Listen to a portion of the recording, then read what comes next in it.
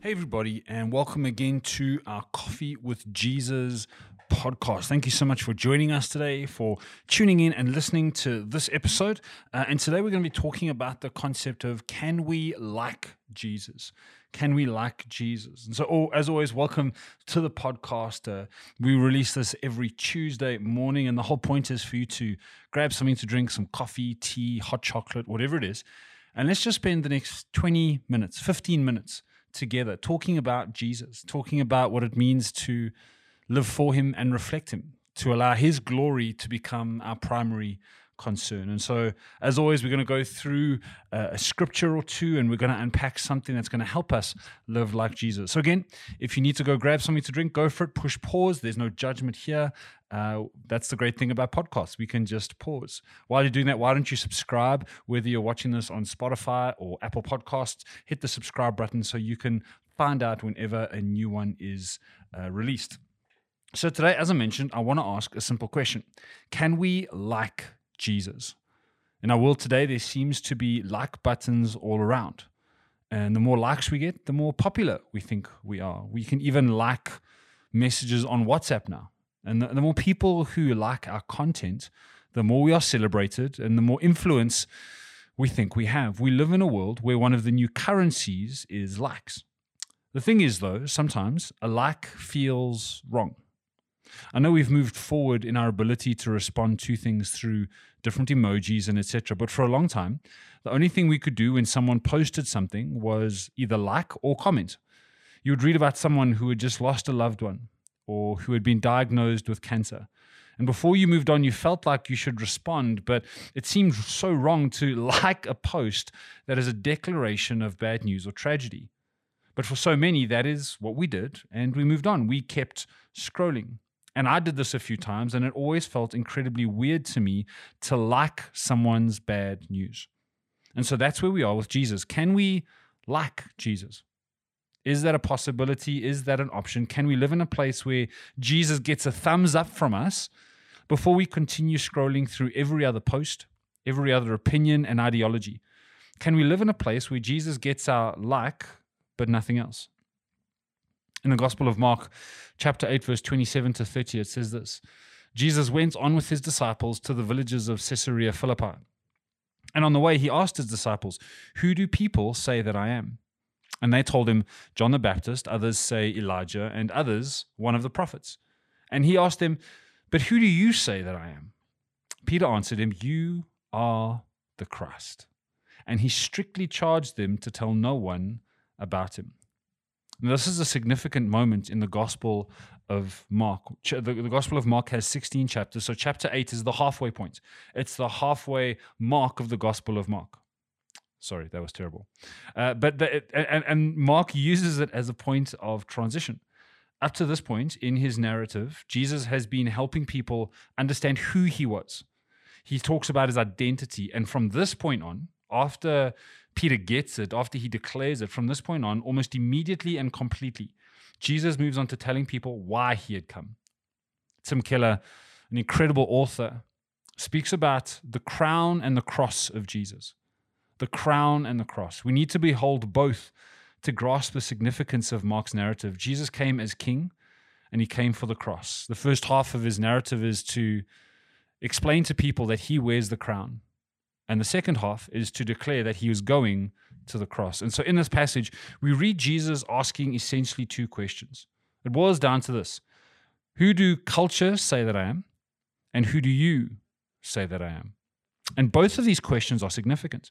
Because if we just look at that first one, who does culture say that I am? We need to be aware of what's being said in culture about Jesus. Sometimes we can claim ignorance and almost be proud of, "Oh, I don't know what culture says about Jesus." But if we are deaf to culture, we become mute with the gospel, because the gospel is supposed to communicate truth into culture, not despite culture. And so Paul writes that he was so aware of culture that he changed how he lived and spoke in order to make sense to the culture that he was in, regardless of whether it was Jews, Greeks, or whoever. He speaks about being under the law for those under the law, being free from those who are free. And essentially he says, You need to know the culture you're a part of. Jesus, and in this passage, Jesus is essentially taking a census of culture. He's asking, what does culture think? If we were to take a census of what culture thinks about Jesus today, what would we hear? In Judea, during the life of Jesus, people who were distanced from Jesus, who had no intimacy with him, thought he was a prophet. In other words, they had no concept of crown or cross. They had an opinion, and a lot of them liked what Jesus said and did. I mean, the healings were great, the messages were awesome, but then they continued to scroll. They continued with their life. They continued to go to the temple, listen to other rabbis. They continued to just see him as part of their world that they could engage with when they wanted and move on when they wanted. We know from other places in the gospel that this was not the only perception of Jesus. The Pharisees, for instance, didn't like what they heard and saw, and so they tried to cancel Jesus. They said that he was evil. They said he was demon-possessed. And so, please, let's grasp this. People who lived at a distance from Jesus saw him either as a man who could do good stuff or as a person challenging cultural norms and who deserved to be canceled. In other words, Jesus is worthy of a thumbs up or a thumbs down. And this was all based off of the public ministry of Jesus. I want us to be very clear and understand something today. Culture can only assess Jesus from what they see through the public ministry of Jesus. And we see that the two thoughts were, oh yeah, he's good, thumbs up, or he's challenging, thumbs down. So from a distance, when you have no intimacy with Jesus, all you can do is gauge what he did in public. There's no private intimacy with him. And so here's the question: what is today's culture's viewpoint on Jesus?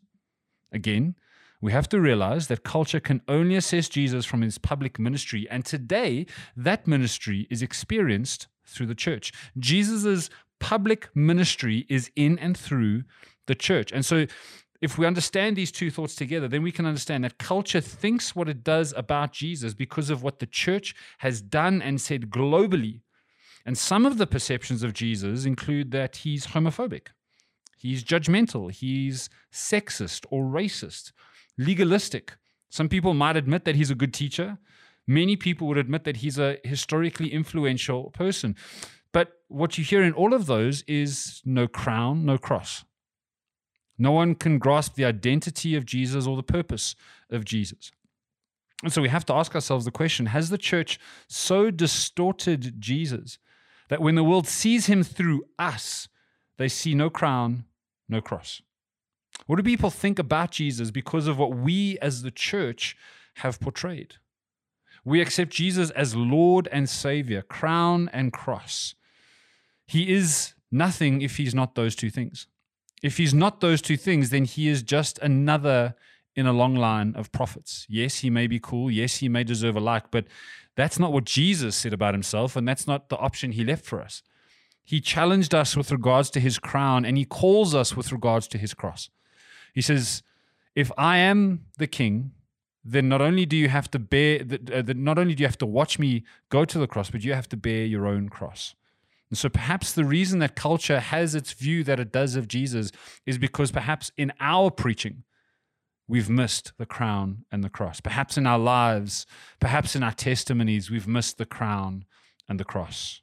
And so that first question is incredibly important, because when we can answer the question, who do people say that I am? What we're actually asking is, how have we portrayed Jesus? The second question is equally vital. Who do you say I am? Who do you say? Disciples, followers of Jesus, Christians, who do you say I am? And with this question, Jesus is not asking about culture's perspective. He's asking about a personal revelation. What do we think when we see Jesus? In response to this question, Peter says, you are the Christ. He sees the crown and the cross, and he says, both are yours. We know from the next portion of Scripture that Peter didn't fully get the cross bit, because when Jesus begins to talk about his destiny on the cross, Peter rebukes him. But for us, can we see Jesus as both king and lamb? Can we see him as both a superhero and a sacrifice? Can we understand Jesus in terms of the cross and the crown? Let's get back to the original thought, though, for today. Can we like Jesus? Can we give him a thumbs up and move on? Can we like Jesus but keep entertaining everything else in this world, giving thumbs up to everyone and everything that isn't Jesus? Again, it comes down to the crown and the cross. If Jesus is if Jesus is king, and not just a king, but the king of everything, if, as Paul writes, all things are from him, to him, and through him, then he isn't a king we can just like. He is the king we either have to live for or reject completely. He's not simply a monarch we can enjoy when it comes time for a jubilee or a birthday or a wedding, but never commit to. He is either king of everything or we have to reject his crown. And if Jesus is the one who went to the cross, then his sacrifice is not something we can simply like. It is something we either live out of and allow to define who we are, or we reject it. We say that it has no impact on our lives. The cross of Jesus becomes the thing we live out of and live for. It defines us. You cannot simply like the cross.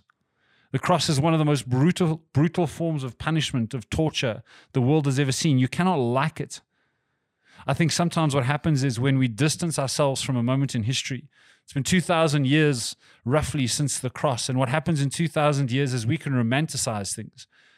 We can look at the cross and have a romantic view of the cross, but the cross was brutal. The cross was agonizing. The cross messed with your head and your heart. The cross broke your body as it broke your spirit.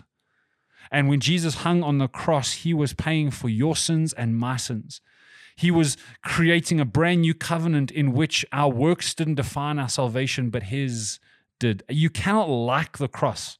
Yes, we wear them around our necks. We make the signs of the cross. We do all these things, but you cannot simply like the cross.